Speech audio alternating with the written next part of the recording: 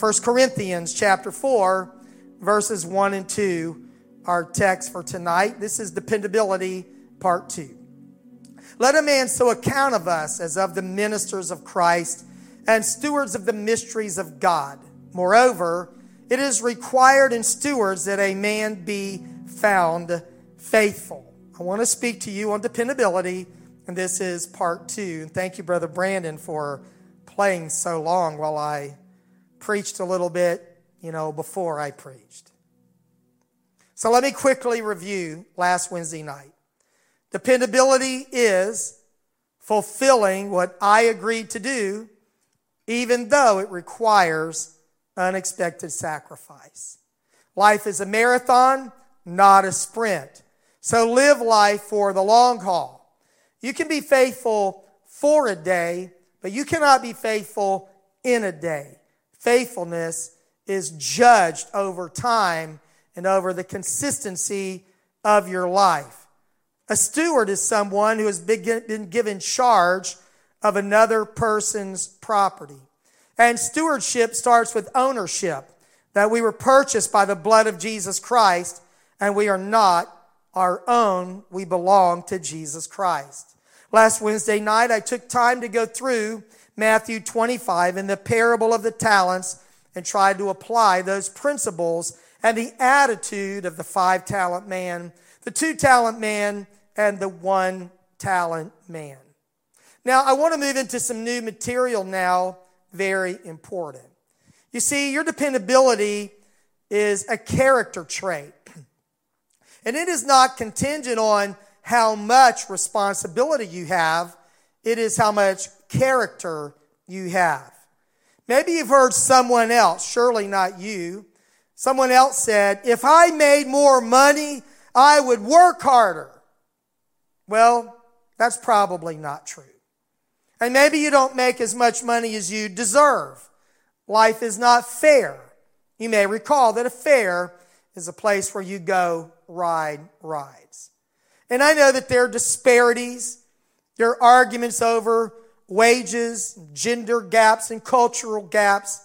But put all of that aside for tonight. If you got paid more, you would most likely not work harder or smarter than you do now. Because your work is a reflection of who you are, not how much you're being paid.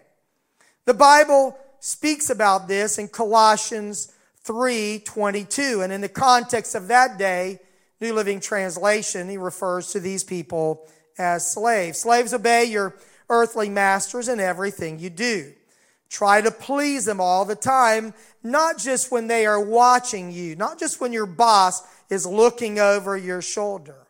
Serve them sincerely because of your reverent fear of the Lord, not your boss, and back in that day, not your master, but because of the Lord. Work willingly at whatever you do as though you were working for the Lord rather than people.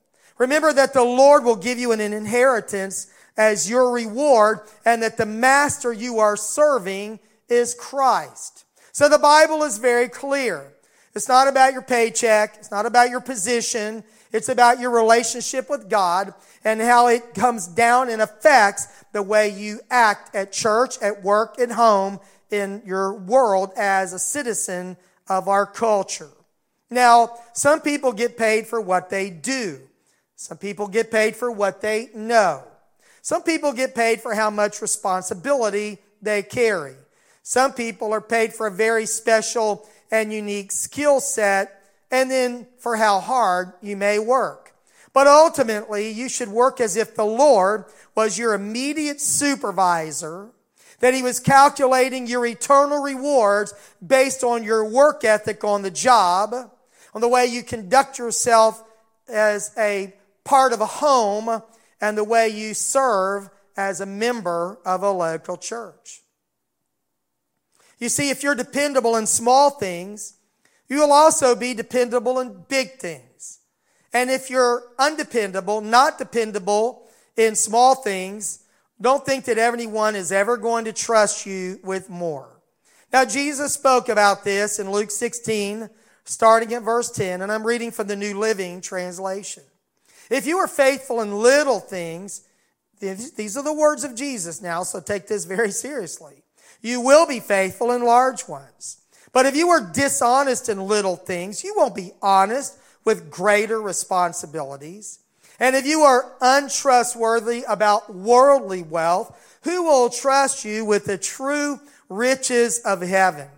And if you are not faithful with other people's things, remember that's what a steward is, a person who has been charged with another person's goods. 5-talent man, 2-talent man, the 1-talent man, they're all given something to work with that is not theirs. And believe me, your time, your talent, your treasure is a gift from God. We are stewards of those things, and it is required among stewards that we are faithful. Jesus said, if you are not faithful with other people's things, why should you be trusted with things of your own? At the end of Matthew 25, in the parable of the talents, and also in the parable of the pounds, those men were given 10 talents, 5 talents, and then 0 because of their dependability, and that was indicative of their eternal reward. So it is your advantage, it is to your advantage and mine to be dependable in every area of life. God and people do not look at the size of the task, but your dependability to it. If you are mopping floors, which I like to do, and people who know me know that I like to mop floors. If you're stocking shelves, or if you're doing brain surgery, you should always do your best. The Bible has a lot to say about slackers, about lazy people, and I'll get to that later. The Lord is concerned with how you and I handle even the smallest responsibility, because dependability prepares us and positions us for the future of more responsibility. When I was a teenager, I worked for Winn-Dixie, a grocery store chain, and I started out as a bag boy making $1.65 an hour. Don't feel sorry for me. That was the minimum wage. I was happy to have a good job, and if I took someone's groceries out and they gave me a tip, then I got a great raise. Well, I was making a little bit more than that at this time of this story, but probably the most money I'd ever held in my hand at one time might have been a $100 bill. One day at work, my boss asked me to do something that was kind of out of the ordinary. I never did it before. I never did it after this particular day. He said, Daryl, I need you to go to the bank and make a deposit for me. Now, I thought, this is not a little mom and pop organization, but I had no idea what he was getting ready to ask me to do. I said, sure, no problem. I can do that. And he said, the deposit is $10,000. I almost fainted when he said, $10,000? I tried to act real cool and collected, like, you can trust me, I'm your man. Give me 10 grand, I'll go straight to the bank. I felt really conspicuous. I had the money bag under my arm, was walking out across the parking lot, carrying quite a bit of money, $10,000. I don't even remember, it might have been more than one bag. I got in my car, 1966 blue Chevelle, not as cool as it sounds, but cool enough. I stuck the money bags under my seat, shoved them there, locked the doors, tried to look like the poorest guy in the parking lot. I drove with both hands on the steering wheel, eyes wide open, looking for reckless drivers. When I got to the bank, I scanned the parking lot for suspicious-looking people. I just knew somebody was going to rob me before I got in the bank. Cautiously, I opened the door, clutched the cash bag, casually strolled to the bank like I was just holding a piggy bank, trying to not look conspicuous, and I'm sure I looked very conspicuous. I didn't want anyone to detect my mission. I got inside. It seemed like I had to wait for an eternity for my turn at the teller. Every person that walked in the door was a suspect, a potential bank robber. What if somebody held up the bank, got the money? How would I explain it to my boss? Oh, I got robbed. That's where the $10,000 went. I could never pay back $10,000 on an almost minimum wage job. And that was when $10,000 was really a lot of money. Think about minimum wage and $10,000. When I was finally at the teller window, it was my great relief to place that package into the teller's hands, get my deposit receipt, walk out the door. My mission was over. No one robbed me. I wasn't tempted to skip the country. Well done, thou good and faithful servant. As I was driving back to the store, I kind of laughed at myself. I thought, was all this caution because of how much money I was handling? And I really thought to myself, what would happen is if I was as careful with the little bit of money that I have as I had been with the $10,000. You see, everybody would like to have more, be trusted with more, but what are we doing with the little bit that we have right now? Jesus said, if you can't be trusted with a little, no one's ever going to trust you with a lot. So to every young person watching, and I hope parents are grabbing their teenagers and making them come and watch this sermon right now. If you're waiting to be a multimillionaire, if you're waiting to be a supervisor or the CEO and have the corner office, but you can't do your best and working in a fast food store or whatever menial job you have. If you're waiting to be the pastor of the church so you can escape all of those menial tasks, well, I've got some really bad news for you. When you're the pastor, you do every job and you never grow out of it. But if you're waiting for that day to come, that day will never come for you if you're too good to do the small things, the little things in life. You see, as I've said before, and I'll say it again, dependability is fulfilling what I agreed to do, even though it requires unexpected sacrifice. Now, I've observed that there are some distractions from dependability that a lot of people have. They say they want to be dependable, but they never quite get there.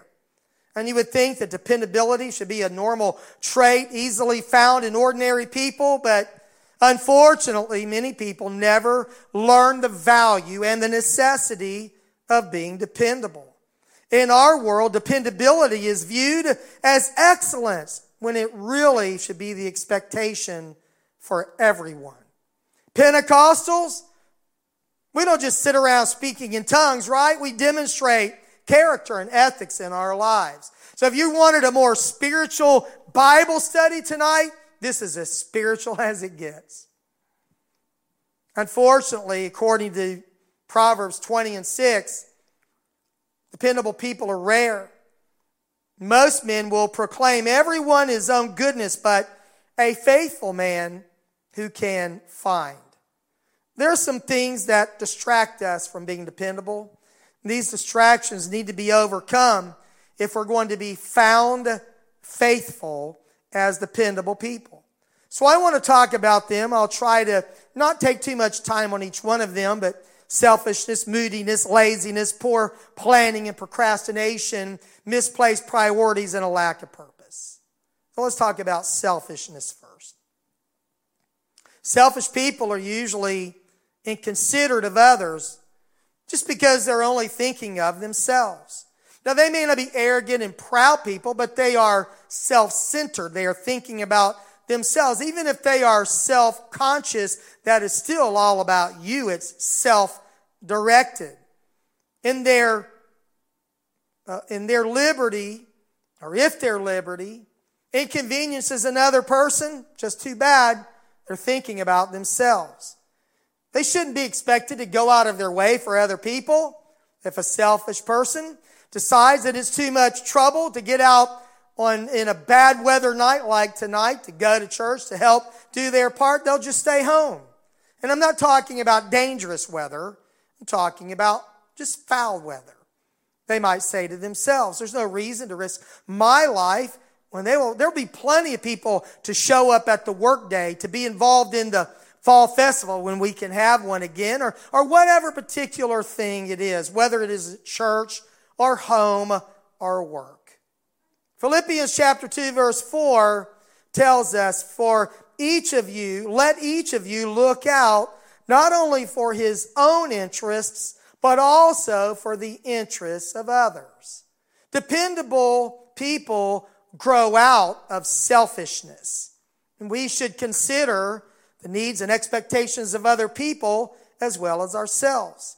Selfishness is one reason people are not willing to go the second mile. They're not willing to make those unexpected sacrifices that are part of what dependability or faithfulness really is. And then I've observed people that are unfaithful, not dependable, because they are just moody people. People who are emotionally motivated are undependable. When they feel well, they do well. But when they feel bad, they perform poorly. Moody people spend their lives going from mountain to valley and back to the mountain again. And you can only hope that when you need them, they're on the mountain and not in the valley. Because if they're in the valley, just forget it. You can't count on them. When they're up, they're really up. And when they're down, they're really down. When they're doing really well, they want everybody to jump on the bandwagon and feel as good as they feel and do as well as they do. But when they're not doing well, when they're down in that valley, they're usually critical and excuse themselves from dependability. Moodiness is an enemy of dependability and must be overcome. Now, I want to just give you this parenthetical statement that I recognize that there are medical conditions and life situations that can affect our moods. Even weather can affect our moods. But dependable people are rationally motivated. They're not emotionally motivated. Dependable people perform their duties regardless of how they feel. Dependable people have feelings. They have moods. They're just not controlled by them. The Apostle Paul talked about conquering these kinds of feelings in 1 Corinthians 9:27. Paul said, "But I keep under my body and bring it into subjection, lest by any means when I have preached to others, I myself should be a castaway." Paul said, I recognize that this human body, my human nature, will tend toward not being dependable, not being disciplined. But Paul said, I discipline my body like an athlete disciplines his body to be able to perform as needed. Now we, my precious friends of Atlanta West Pentecostal Church, and those of you who have joined us online, we're in pursuit of an eternal reward, the prize of the high calling of God in Christ Jesus. And if an athlete would discipline himself, a business person or whomever it would be, for something that matters for time, how much more should we conquer our moodiness for that which matters for eternity? Rise above your moods and be dependable. Another hindrance that is talked about a lot in the Bible is just plain old laziness. Now, right now, when I said laziness, you said, that's not me. Because if you're lazy, you don't know it or won't admit it. So I really don't know who I'm talking to, but since the Bible talks about laziness, there must be lazy people in the world. It's interesting that the lazy person usually doesn't know it or won't admit it. Proverbs 26:13. The lazy person claims, there's a lion on the road. Yes, I'm sure there's a lion out there. So the lazy person is saying, it's scary out there. I would go. I would do what I'm supposed to do. But it's dangerous out there, and I'm not leaving the house when you know there's a lion in the street. Verse 14. As a door, this is such a funny picture to me, swings back and forth on its hinges, so the lazy person turns over in their bed. In other words, it means they don't really go anywhere. They just flip and flop from one side to the other, but they don't get up and do anything. Lazy people, the wise man said, take food in their hand, but won't even lift it to their mouth. Now that's an exaggeration. Perhaps they're pretty lazy, right? Not even energetic enough to eat. Lazy people, he said, consider themselves smarter than 7 wise counselors. And that's a fascinating insight about lazy people. They don't say they're lazy. They've just got better insight that justifies their laziness. And one of the best ways the Bible says to overcome laziness is if you get real hungry and start starving and that if a man won't work, that he shouldn't eat, and that hunger would become a motivation for working. But if we're always bailing out lazy people, lazy children, lazy young adults, lazy employees, if we're always propping them up, they'll never get hungry enough to do something about their hunger. So we need to be honest about our laziness, and we need to be accountable to someone who will be direct, and you should submit to their counsel and direction so you can overcome your laziness. Now, I have a caution in my notes. If you have typically not been lazy, but have become lazy, make sure that you're not battling a medical condition or experiencing some form of depression that has demotivated you. So I'm not trying to be harsh here tonight. I want to be understanding, and I also don't want you to beat yourself up. I want you to motivate yourself to be dependable. Another distraction from dependability is poor planning and procrastination. Now, there are some people that just don't think ahead or plan ahead, and so they're always putting things off. And what you procrastinate, you typically abandon. If you've got an obligation, write it down. Type it in your calendar. For me, I have to give myself reminders, email reminders, 2 weeks, 4 weeks, depending on what it is. Remind myself. You know, there's a lot of moving parts in all of our lives. It's important to make commitments important to you by finding a way to keep them. Block it out. Be punctual. Be on time. And to do that, sometimes you need to count backwards. Maybe you should say that being late for me is being early for them. In other words, you've padded being on time. If church starts at 9 a.m. or 11:30 a.m., in your mind, it starts at 8:45 or 11:15. You've tried to help yourself, give yourself a buffer to be dependable. Now, it's one thing to just be an attendee at church, and on that particular day, you don't have a responsibility, and so you can slide in whenever you come in. But when you're serving, it's so important to be dependable and make sure that you leave room, leave margin to do what you said you would do, even though it requires unexpected sacrifice. And if you have young children, you can never count on enough margin for all the things that could happen when you're trying to get to church on time. When we were a young family, we had one child. His name was Ryan. We're getting ready to leave for church in Jackson. We had a carport, and I had a little swimming pool with the really flexible sides. And just as we were getting ready to leave for church, little Ryan, I don't remember his age, but he was a little toddler. He walked over and he put his hand on the side of that metal rim pool and pushed it over, and all that water came flooding over him. And of course, it delayed us getting to church. It can happen to anyone. So we need to plan ahead, and we need to leave margin. In our culture, screen time, news alerts, text messages, social media posts, there's so many things that rob us of our time and keep us from planning ahead. Procrastination, as I mentioned earlier, causes us to abandon our priorities. You see, life abounds with time robbers, but time is life, and life is measured in time. We say that someone lived 20 years, 50 years, 97 years. We measure our life in terms of time. So it's important that we treat time as a sacred trust from God, and that every day is important to our life. You can't just look back over a year or a decade and say, where did my life go? Every day counts for what you are becoming and what you are doing with your life. So treat each day as important to your life, just as each brick or board is important in the construction of a building. Learn to manage your time by identifying time wasters and avoid engaging in activities that are unproductive or time robbers. Make a to-do list of what you need to do each day. For me, it works to do that at least the night before so that I know what are important.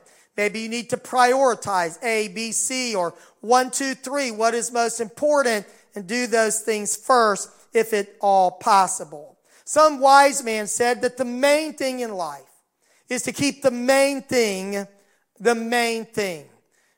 As Stephen Covey said, put the big rocks in first and try to make sure that you do what is right. The next time robber that affects dependability is misplaced priorities. You see, you either live by priorities or by pressures. So, what is a priority? Merriam-Webster says it is something that is more important than other things and needs to be done or dealt with first. The Oxford Dictionary says a thing that is regarded as more important as another. So decisions in our lives need to be made about what things are more important than other things. Exactly what is first and what is second, and so on. In the book, 7 Habits of Highly Effective People, Stephen Covey talks about habit number 3, which is to put first things first. And he talks about the 4 quadrants of life, that we should spend most of our time in quadrant 2, which is the things that are not urgent, but they are very, very important. That may determine the success of our life. You see, if we don't take control of our lives and time, if we don't live by priorities instead of pressures, there's a cascading effect in our lives where it seems like we get farther and farther behind and our life becomes more and more dysfunctional because we are not living by priorities. A lack of purpose can distract you from dependability. I think that this was probably the greatest one, and I saved it for last. That people may not see themselves as important. What will it matter if I come or not?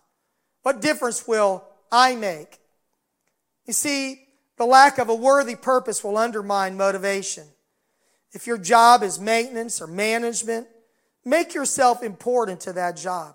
Make it your purpose and see that you are an ambassador of Jesus Christ no matter where you are. Remember that it was a little servant girl, a maid, who told Naaman about the God of Israel and the prophet that could cause him to recover from his leprosy. You can have a menial task in life, but a grand scheme in God's great economy of His kingdom. Don't spend your time envying successful people. Try to emulate the traits that lead to success. Let your work be an expression of your character, of your dependability. Let it not depend on how much you make or what position you hold, because you're never going to go farther if you don't take care of the business God has already given you now. And I established that early in this message with Scripture. Wherever you are and whatever you do, why don't you bring something to the table to make a difference? Make a significant contribution to what some people think are menial tasks. Serving in the shadows to lift the load and make a difference. You know, I've learned that there's a great demand for people who will serve in areas that are not in the spotlight. You'll never have to stand in a long line to get a chance to take out the trash, to do the dirty work, to wash the feet of your brothers or sisters. In the church, every person, I believe, should find at least one meaningful place of ministry where we can demonstrate our stewardship to Jesus Christ. For we are all stewards, and it is required in stewards that we are found faithful. You see, I believe that God is depending on you and me to demonstrate faithfulness in our lives. And not only is God depending on you, but your family is depending on you to lift the load and fill that place and be a contributor, not a draining person, to what is going on in your home to lift this up. Your church is certainly depending on you to make a difference in the way you give to God and the way you serve. Our amazing sacrificial offering is made up of amounts of giving, both small and great, but everybody doing their best. It all adds up to the success of any endeavor. We should, as a member of the body of Christ, maintain communication with the head of that body. We should develop harmony and unity in the body, and we should fulfill our particular function in the church. We should find a way to serve in ministry, to be faithful in finances, in our support to God, our family, and our church. But the world is also depending on you to be an ambassador of Jesus Christ, the light of the world and the salt of the earth. They're looking for someone to reflect the character of Jesus Christ in a really crazy world. And at the end of it all, Jesus Christ, who is our master, will reward dependability in a way that will blow your mind. You see, dependability makes a huge difference. But God is looking for people who are dependable. 2 Corinthians 5:10 tells us, "For we must all appear before the judgment seat of Christ, that everyone may receive the things done in his body according to that which he has done, whether it be good or bad." You see, in our lives, we should live to hear the words of the Lord Jesus Christ to that man who was a faithful steward in Matthew 25:21. His Lord said to him, "Well done, good and dependable, good and faithful servant. You are faithful over a few things. I will make you ruler over many things. Enter into the joy of your Lord." You see, if we are faithful in the things that are small, God will trust us with things that really matter. So let me review the definition again. Dependability is fulfilling what I agreed to do, even though it requires unexpected sacrifice. I'm going to pray. We're going to display the same questions as we did last week in just a few moments. We're going to play a song, and we're going to reflect and pray, and perhaps you want to discuss these three questions in the concept of dependability in your family or with a friend. And if you're alone and you have a phone, you could contact somebody if you were so inclined to do. Let's pray. Jesus, I thank you that while we may sometimes seem to fly, that our relationship with you is more like walking. Abraham walked with God. We will walk and not faint. So in this life of walking with you, I pray that you would help us to be dependable people, people that you can count on, that our families can count on, the church can count on, and that this world could see, Lord, as a reflection of the character of Jesus Christ. Help us be more like you every day, to be dependable people, and I pray for that in the name of Jesus Christ. Amen.